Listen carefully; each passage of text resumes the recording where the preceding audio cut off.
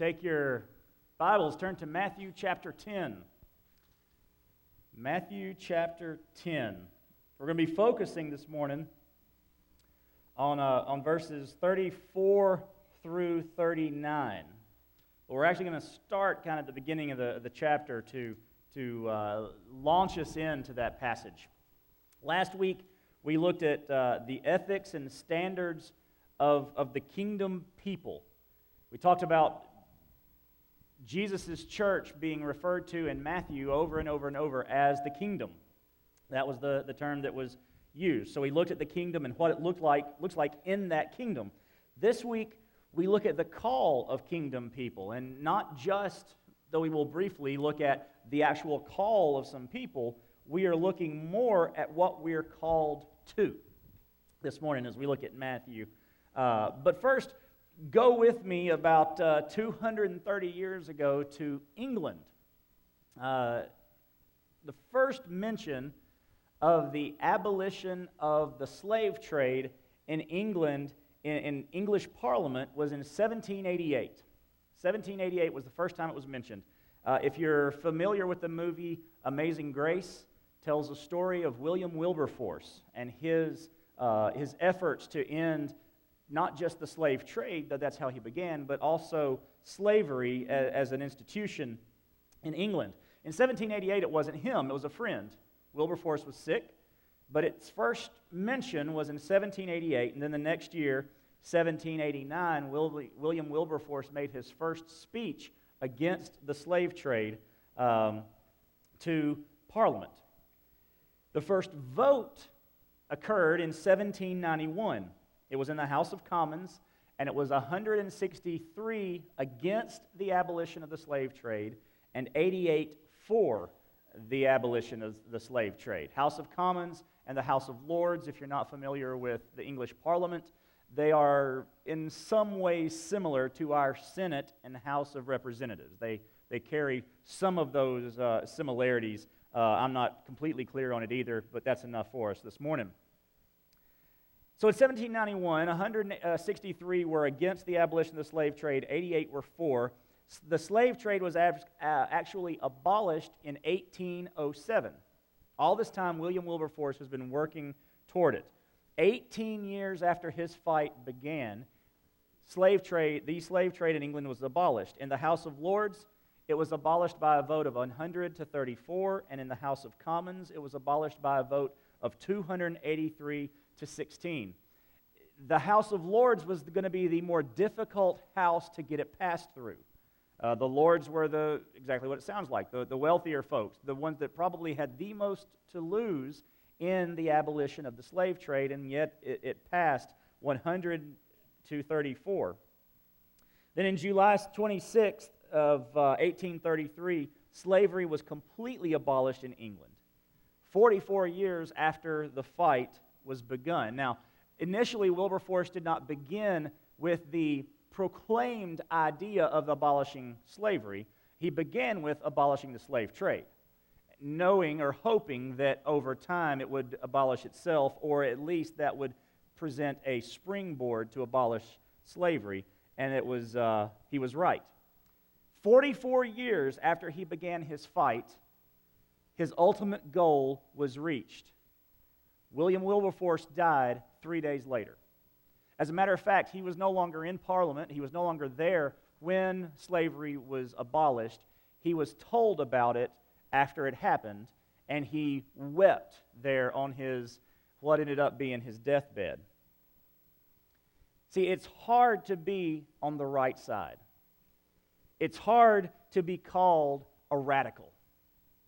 It's hard to stand up for what you know is right when there are those who are both influential and friends and family, and those may not all be the same, but they may, who are fighting against you and decrying you and demeaning you because of your stands. That's where William Wilberforce found himself for 44 years, and yet he never wavered from his cause because he knew that it was a righteous cause. He was friends with John Newton, the gentleman who wrote Amazing Grace, the man who wrote Amazing Grace after his conversion experience while he was a slave trader.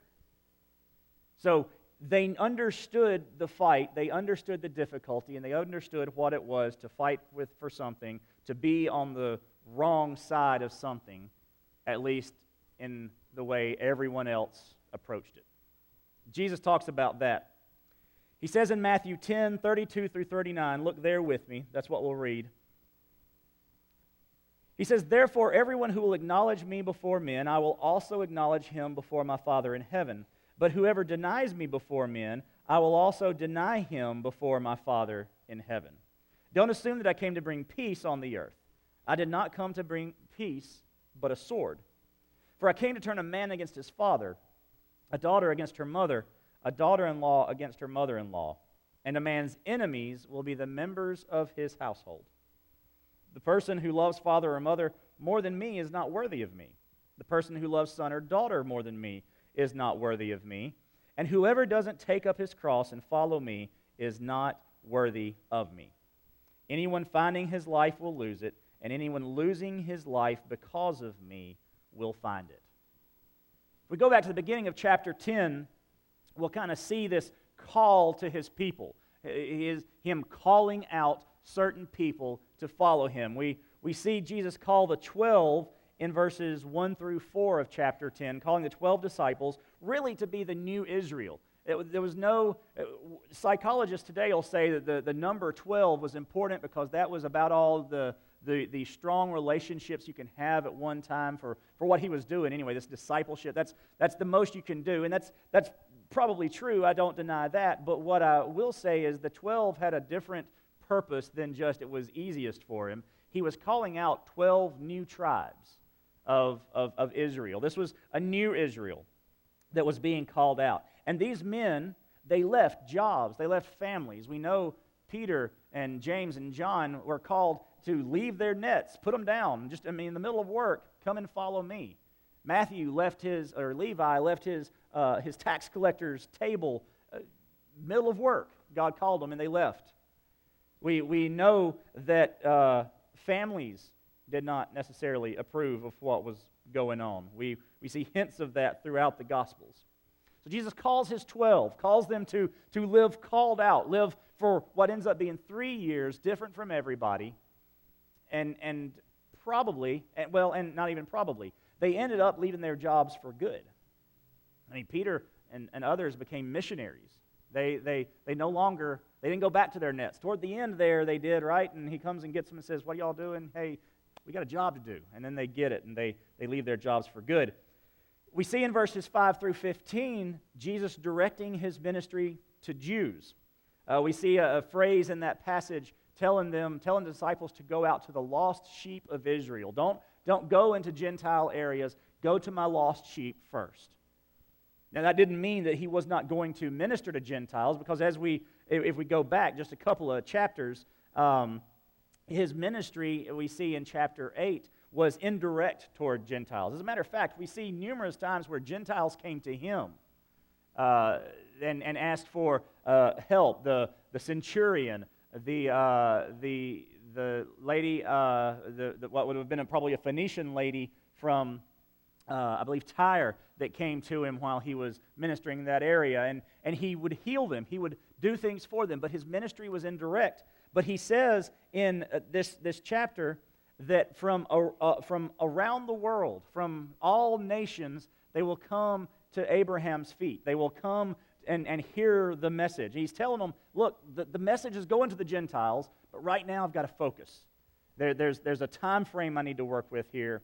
There's something I need to do specifically, and then we will go and we will reach the Gentiles. And Jesus was very, very aware of that. He was not rejecting the Gentiles. He was just saying, not right now.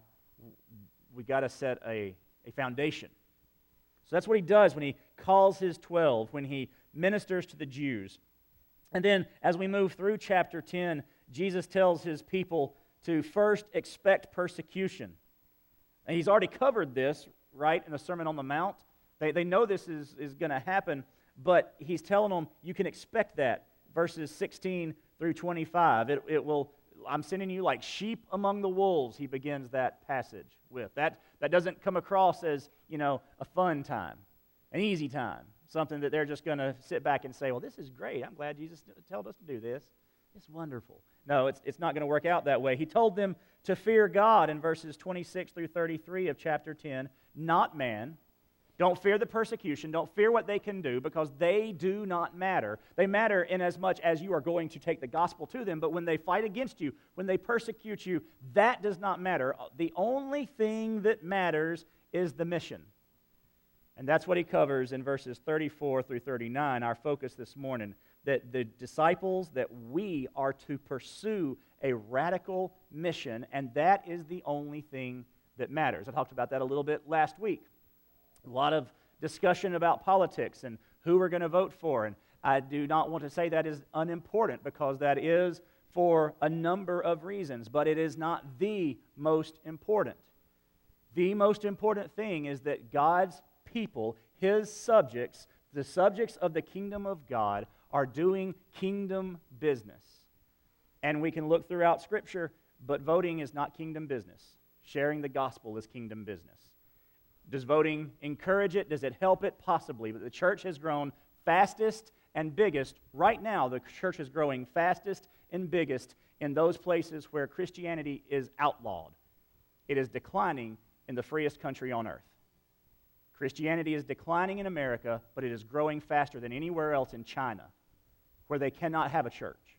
So, all those have kingdom implications that we need to understand going in, but we need to understand that we have a radical mission. Our radical mission today is to take the gospel. And we see verses 34 through 39 what our mission is going to do. Verse 34 tells us that our mission will cause division. Jesus said, "Don't assume that I came to bring peace on the earth. I did not come to bring peace, but a sword." Now, this is not a call to evangelize by force. This is not convert or else. That's what Islam does. That is not what Christianity does. That is what Christianity has done. But that is not what Christianity is supposed to do. We do not convert by force. We convert by the Holy Spirit. We convert by the very message that we have, and it is the power of that message. It is the power of that gospel that converts. Do we have opportunities to explain to people, to talk to people, to proceed with apologetics? And apologetics is not apologizing, but explaining, defending the faith. Sure, absolutely. We may do all those things in our evangelism, but our purpose, our method is not by force. Do this or else. It is by love, by explanation, by merely presenting the powerful gospel of Jesus Christ. The sword here that Jesus talks about is symbolic. It's symbolic of division. So he's not saying, I have come to give you a sword to go and fight for the gospel, to go kill people for the gospel. What he is saying is, I have brought a sword, I have brought division, because the very nature of the gospel is that it will divide. He is also telling them this sword is symbolic of persecution, which he's already talked about a couple of times, at least Matthew has, in the gospel. He's bringing a sword, and that sword will be used not by us to convert the heathen, but it will be used by the heathen to stop the message of the gospel. And that is what we are to expect. As I said, the very nature of our message will divide. Anytime you tell people, just do an experiment if you're feeling bold one day. Talk to somebody about God. Just God. Not Jesus, just God. And see how most people will be perfectly fine with that conversation. Oh, we can talk about God, a generic, non-named, non-involved God. You call him God. I call him an energy force. He calls him Vishnu. He calls him right living. He calls him something else. But it's all God. And we can have a very nice, calm conversation about God because it's non-exclusive. Then bring up Jesus. Tell him God has a name. Tell him God is a Trinity. Say that Jesus is God. And not only is Jesus God, but Jesus says that you can't follow an energy. You can't follow Vishnu. You can't follow Buddha. You can't follow Muhammad. Those are paths that will not take you to God. The only path, the only way, the only truth, the only life is found in Jesus. You start bringing that up, and people don't want to talk about God anymore. Saw a cartoon the other day that had a guy wearing a T-shirt that said, "Let me tell you about Jesus." And he was talking to a guy at the bus stop, and he said, "It always guarantees me a seat by myself." People don't want to hear about Jesus. We can talk about God. Have mercy. People find out I'm a preacher outside of church, they'll talk about God all day. They'll tell me all about what they think about God. If I bring up Jesus, shuts down that conversation in a hurry. Because there's exclusivity. There is division when it comes to Jesus. Jesus says, "I'm the way and nothing else is." Well, that kind of steps on some toes. Jesus says, "I have come to bring division." Our mission will cause division. Verses 35 through 36 tell us our mission will split families. "For I came to turn a man against his father, a daughter against her mother, a daughter-in-law against her mother-in-law, and a man's enemies will be the members of his household." This is a quote from Micah chapter 7, verse 6. Way back then, some 450, 600 or so years before Jesus, they understood that there was going to be some difficulty in the Messianic age. That when the Messiah came, there were going to be problems. And those problems were not going to be because of the Messiah. He wasn't going to cause the problems. It would be the message of the Messiah that caused the problems. And Micah knew families are going to turn against each other. As a matter of fact, I contend persecution is more likely to come from family than from anyone else. When we turn to Christ, when we get on fire, when we become radical about our mission, who is the first? Our friends will say, "Boy, you're different." Our family will say, "You're nuts and you're bringing some bad stuff on our name and you need to stop it." It's a different issue. Family persecutes more. Who are the ones right now in Islamic-held countries who are killing the Christians? Primarily, it's family members because they have dishonored the name of the family. Persecution comes from the family. Now, this is not the goal. It's not like Jesus is saying, "Hey, y'all, one of my purposes is to save people and split up families." That's not what he's saying at all. This is not his purpose, but it is a result of fidelity to Christ's mission. If we are a people who are going to be true to the mission, our families will not like it all the time. Now, maybe you have a wonderfully devout, committed, mission-minded, mission-focused, Jesus-sharing family, and everybody is good with it. That is wonderful, but let me guarantee you that if you get far enough out to some outlier aunts and uncles or cousins, or maybe you could get to some grandparents, you will find people who will not be with you on that. It will divide families. But the beauty is we're part of a new family. Yes, we lose family members over this, and we may lose family members for life. Some of you are going through Seeking Allah, Finding Jesus. Nabil Qureshi, I think I got his last name right there, has lost his family because of his faith. To my knowledge, last I saw, they have not reconciled because he left Islam. That happens every day. And it doesn't have to be something as radical as Islam. It could be just an atheist family that says, "How can you believe this hokum that Jesus was God and a man and raised from the dead?" You know that's not. You have lost your ever-loving mind. And that person has to put up with that from their family, but what they have is a new family. A family of brothers and sisters, all of us, but a family of new parents in the faith, new grandparents in the faith, brothers and sisters who are growing with them, same age spiritually. That is what Jesus has set apart here in the family. So our mission, if we are faithful to the mission, will split families. Verse 37 tells us that our mission requires new loyalties. The person who loves father or mother more than me is not worthy of me.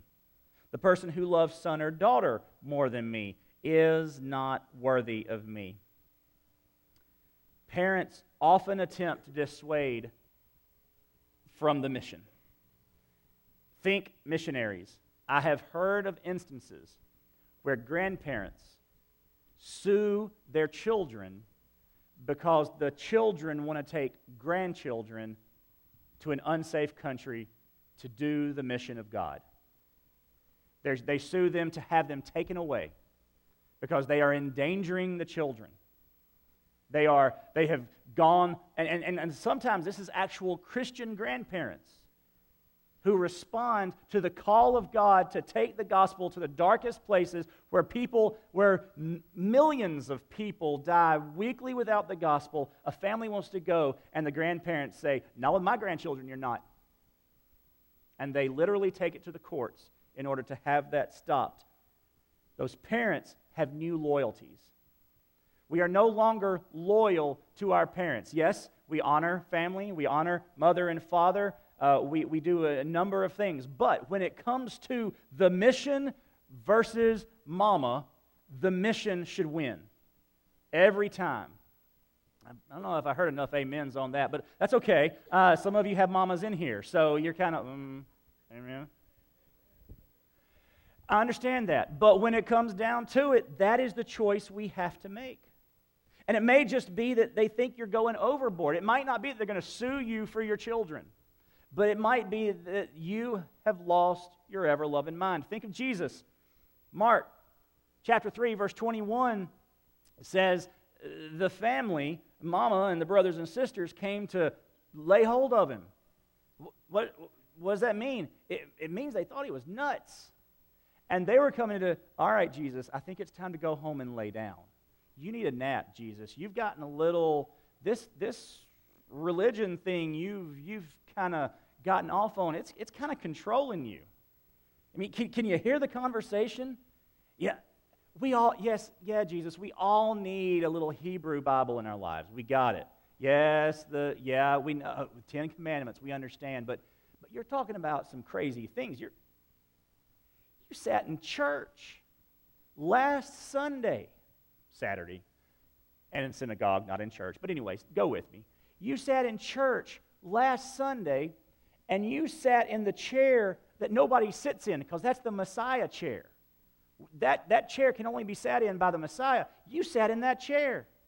Then you got yourself up, read Isaiah about the Messiah coming, said, in your presence today, this passage has been fulfilled. And you sat down again.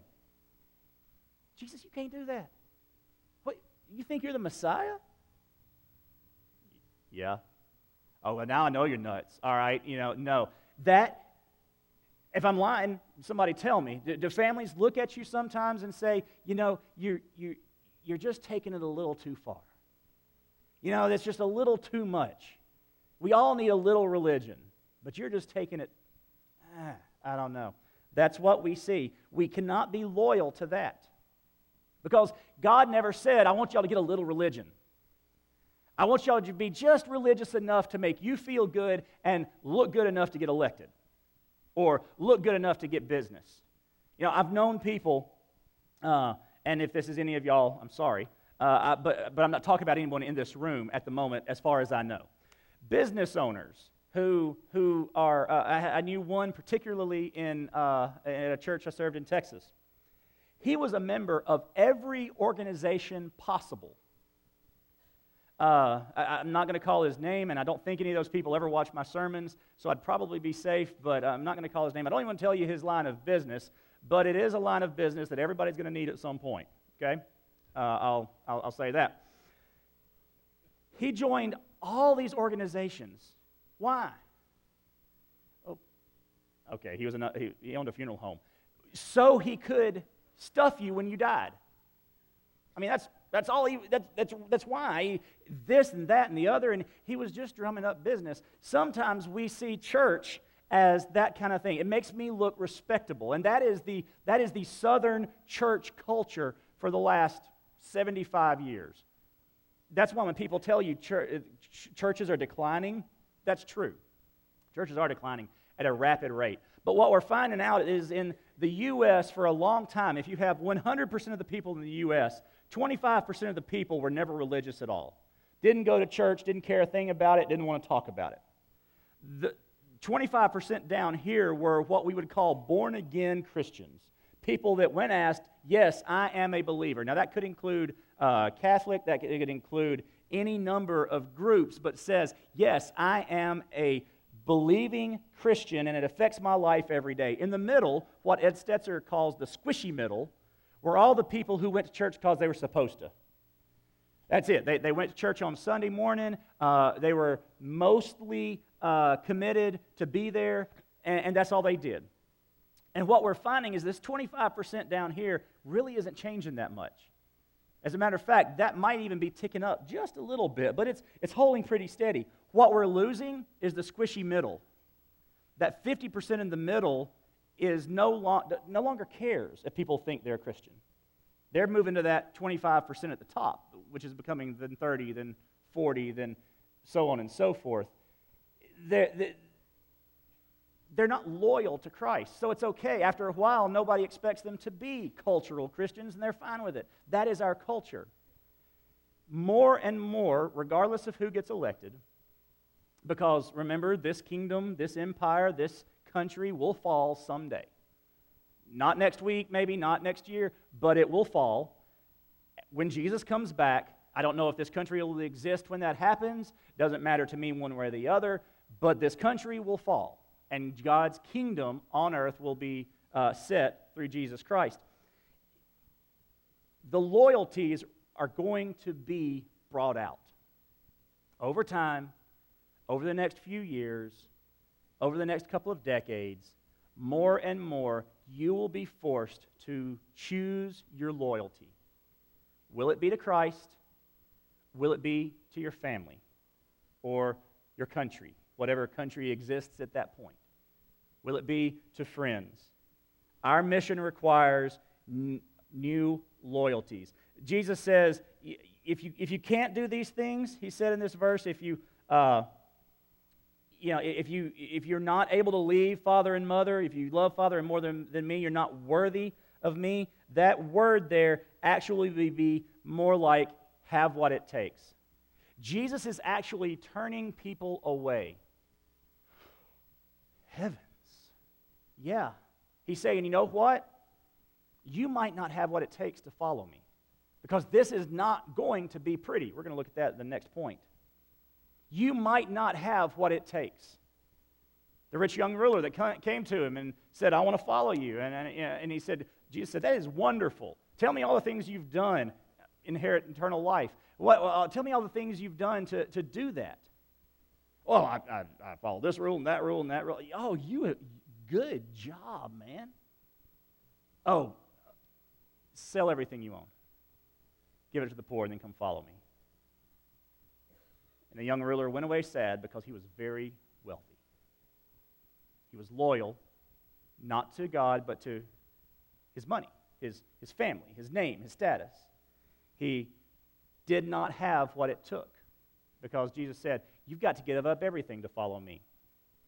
Not just Sunday morning, not just the beginning of the Cowboys game or the Saints game. I got to remember I'm in Louisiana now, not Texas. Not just give up the first 30, 45 minutes of the Saints when they play on Sunday. Not just get up, the right time to be at church, even if you've been up until midnight watching LSU trounce Ole Miss. You still, that's not sacrifice. Oh, I went to bed at midnight, now I got to get up at 7. Oh, Jesus, do you see how I'm being persecuted? No. Jesus says you must be worthy. You must have what it takes, because lastly, our mission requires a willingness to die. And whoever does not, verse 38, and whoever doesn't take up his cross and follow me is not worthy of me. Anyone finding his life will lose it, and anyone losing his life because of me will find it. Y'all, this is not a burden, it's death. We've taken the phrase, my cross to bear, and we've made it to mean our mother-in-law. That is not what it means. This is not your mother-in-law. This is you carrying the instrument of your own death. When Jesus talked about his cross to bear to these people, they knew what a cross to bear meant. When Jesus said, I need you to follow me, come after me with your cross, he knew because one day, not too long in the future, I will be carrying my cross. And you need to come behind me and carry it as well. Well, what happened was they didn't, right? The disciples didn't carry the cross. Some random guy, Simon from Cyrene, he ended up having to carry Jesus' cross for him because the others would not stay with him. They were not loyal. They were not willing to carry the burden of their own death. To carry the name of Christ is to carry the instrument of your own death. Did you hear me? To carry the name of Christ is to carry the instrument of your own death. If you are carrying the name of Christ the way you are supposed to, it should be that it kills you.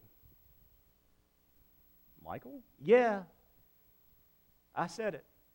If you are not willing to get up and say, no matter what, I will carry this name, then Jesus says, you're not worthy of me. Now, the most any of us will probably ever have to experience in carrying our cross, and this is where the phrase, I think, has gotten watered down, is we may have to put up with some people giving us the look.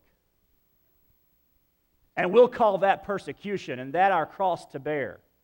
I had to talk to somebody I don't know about Jesus. Oh, my burden is so heavy. And Jesus says, you know what? You actually really ought to be willing to die, not just, have the possibility that some waiter spits in your food because you mentioned Jesus to him at the table. We call that persecution. See, this Christianity that we're talking about here, this mission that we're talking about, this devotion to Christ that we're talking about is not a pretty, happy, docile Christianity. Show me the pretty, happy, docile Christianity in the Passion Week. Show me the pretty, happy, docile Christianity on the cross. Show me the pretty, happy, docile Christianity of Peter being crucified upside down, and Paul being beheaded, and Thomas being shot through with arrows, and Bartholomew, Thaddeus, the guy we rarely ever hear of, being probably, as we understand it, skinned alive for his faith. Show me the happy, docile, safe, pretty Christianity of the people that right now across the seas are being crucified for their faith in a country because they said, I will not bow, I will not give up my faith, and I will not deny my Jesus. Show me the happy, docile Christianity there, and I will laugh in your face. There is no happy, docile, safe, pretty Christianity. C.S. Lewis, I think, captured it beautifully in the Chronicles of Narnia. The kids get to Narnia through the wardrobe. They meet all these talking creatures. Meet Mr. and Mrs. Beaver. One of the kids asks about Aslan. They're hearing about this lion, Aslan. They ask Mr. Beaver, is he safe? Mr. Beaver responds, safe, said Mr. Beaver. Don't you hear what Mrs. Beaver tells you? Who said anything about safe? Of course he isn't safe. But he's good. He's the king, I tell you. If you're not familiar with the story, Aslan represents Christ. And I think C.S. Lewis nailed it. We want a safe Jesus, but Jesus is not safe, but he's good. So if he calls me, if he sends me, if he gives me the mission and says, die for the mission, I know it is good. It will not be safe, but it is good. If he calls me to my restaurant next door to the church to witness to the waiter or waitress that I am being served by on a Sunday afternoon, it is not safe, but it is good. The mission must be more important than anyone, even you. The mission that God has called me to must be more important than my friends, my family, and me. Because it is not safe. Wilberforce lost friends, likely his life, because of what he stood for. He experienced many stress-related illnesses even before he brought this message to Parliament, but even more so after it. He lost much just for this one message that is an incredible, true, should have been done, should have never been an issue message, because we should never own anyone else. But he lost his life, was willing to give up his life for it. And as great as that cause was, our cause is greater. Because we're not talking about slavery to people, as heinous and horrible as that is. We're talking about slavery to sin. We're talking about an eternal slavery to destruction, separation from God. We have the message to overcome that. The mission will be hard. Jesus goes on to say, Matthew 24:13, but the one who endures to the end will be delivered. See, the question is, are you willing to endure? Are you willing to suffer the persecution? Are you willing to suffer, to carry the instrument of your death into hostile territory? You know, in World War II, it was understood that if you wore a medic's patch, they wouldn't shoot you. I mean, that you weren't armed, you weren't a combatant, you were there to help people. It didn't always work out that way. It ended up not being safe for you. They would take you out anyway. A lot of them. One of the things that they would do would be to the foreign countries would learn medic in English in order to attract the medics to the spot and then shoot them when they got there. But they were willing to go into enemy territory with the help that was needed, knowing that they may never come out. We have such a greater task than mere medicine to wounded people.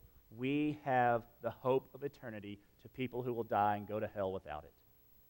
Our message is greater, and we must endure to the end. We must be willing to say, no persecution will ever slow me down. No loss of family, no loss of friends, no loss of status, no loss of face, no loss of honor, no loss of position, no loss of wealth will ever slow me down from the mission God has placed before me. That is the call of Jesus on his people. This is a radical mission that will cause division. It's a radical mission that will split families. It is a radical mission that requires new loyalties. It is a radical mission that requires a willingness to die. But it is a radical mission that requires a radical life change. I hope this morning you're offended and confronted and confused and wounded and pensive and thoughtful and curious and scared and worried and any number of things, so that we can begin to see a radical life change in each one of us. This may be something different than we thought about. This may be more than we had planned, but this is nothing less than the absolute call, the definite call on the life of everyone who claims Jesus Christ as Lord. Is he safe? Oh, no. But he is good. He's good enough that he provides a relationship with him. Only a true relationship with Jesus makes you worthy, provides what it takes. If you have tried to live the Christian life on your own strength, you have tried to be a good cultural Christian, you have found that you cannot be, because maybe you are trying it without the power of the Holy Spirit through the blood of Jesus. Maybe you spent years in a church thinking, I'm saved, I'm good, I'm a member, but man, this life is hard. I'm just not able to keep up with what I'm called to do, and I'm certainly not willing to take my cross. My mother-in-law is enough of a cross. I don't want the instrument of my death too.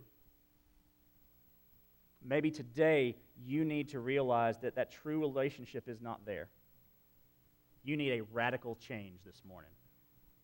The gospel tells us that. Romans 3:23 tells us we have all sinned. That's the beginning of it. Our problem is sin. Our problem is our sinfulness, our sin nature. All have sinned and fall short of the glory of God. You cannot do it on your own. You cannot be a committed Christian without having the blood of Jesus on your life. You cannot live for the gospel without having experienced the gospel yourself. And yes, I believe there are many in our churches today who are trying to do that very thing. Sin is your problem. The wages of those sin is death. You suffer death because of your sinfulness. But the gift of God is eternal life through Jesus Christ our Lord. There is a fix for the sin. You can't do it, but Jesus can. He's the way to fix your sin. He's the truth that exposes your sin. He is the life that overcomes the death that is caused by your sin. The gift of God is eternal life in Jesus Christ our Lord, and God proved it while we were yet sinners, because even then Christ died for us, long before we would ever be able to respond. Everyone who calls in the name of the Lord will be saved. I've said it every Sunday, and I will say it every Sunday, that I'm honored, pleased, and allowed to be your pastor. There's no one here that is beyond the grace of Jesus. There's no one within the sound of my voice, whether it's internet, TV, or anywhere else, who is beyond the grace of Jesus Christ. Anyone, everyone who calls on the name of the Lord will be saved, but you must call on Him.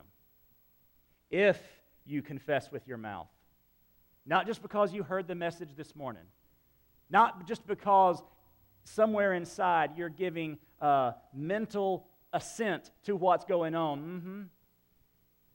No, but that if you confess with your mouth, if you call on the name of the Lord and believe in your heart that God has raised Him from the dead, then you will be saved. See, there's an act you must, I hate to say perform, there is a response that is needed by you. Come to Jesus this morning. Respond to Him. Live a radical life.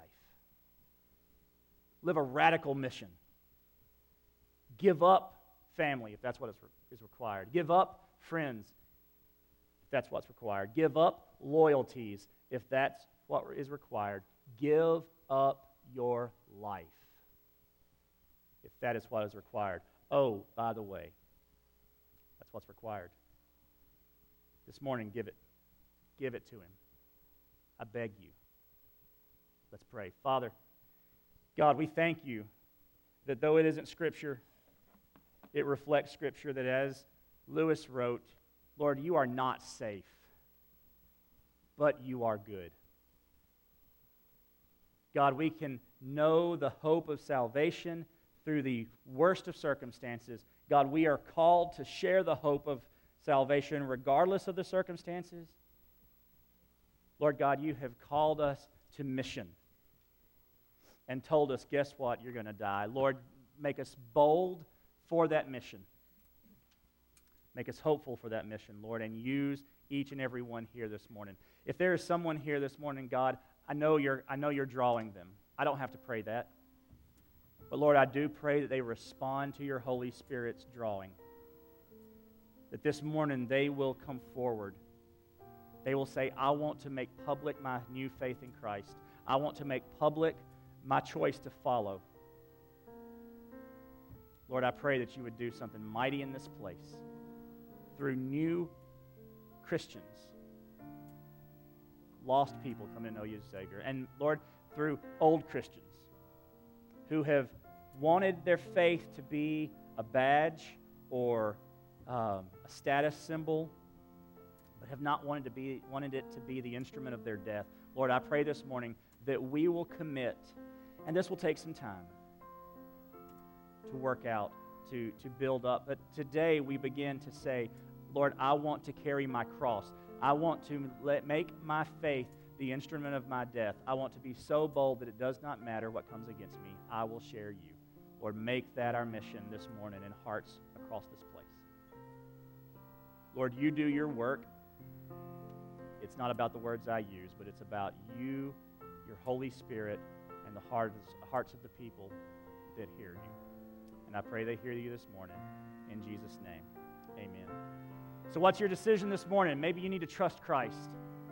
Maybe you need to follow in believer's baptism. You've trusted him, but you've not made it public.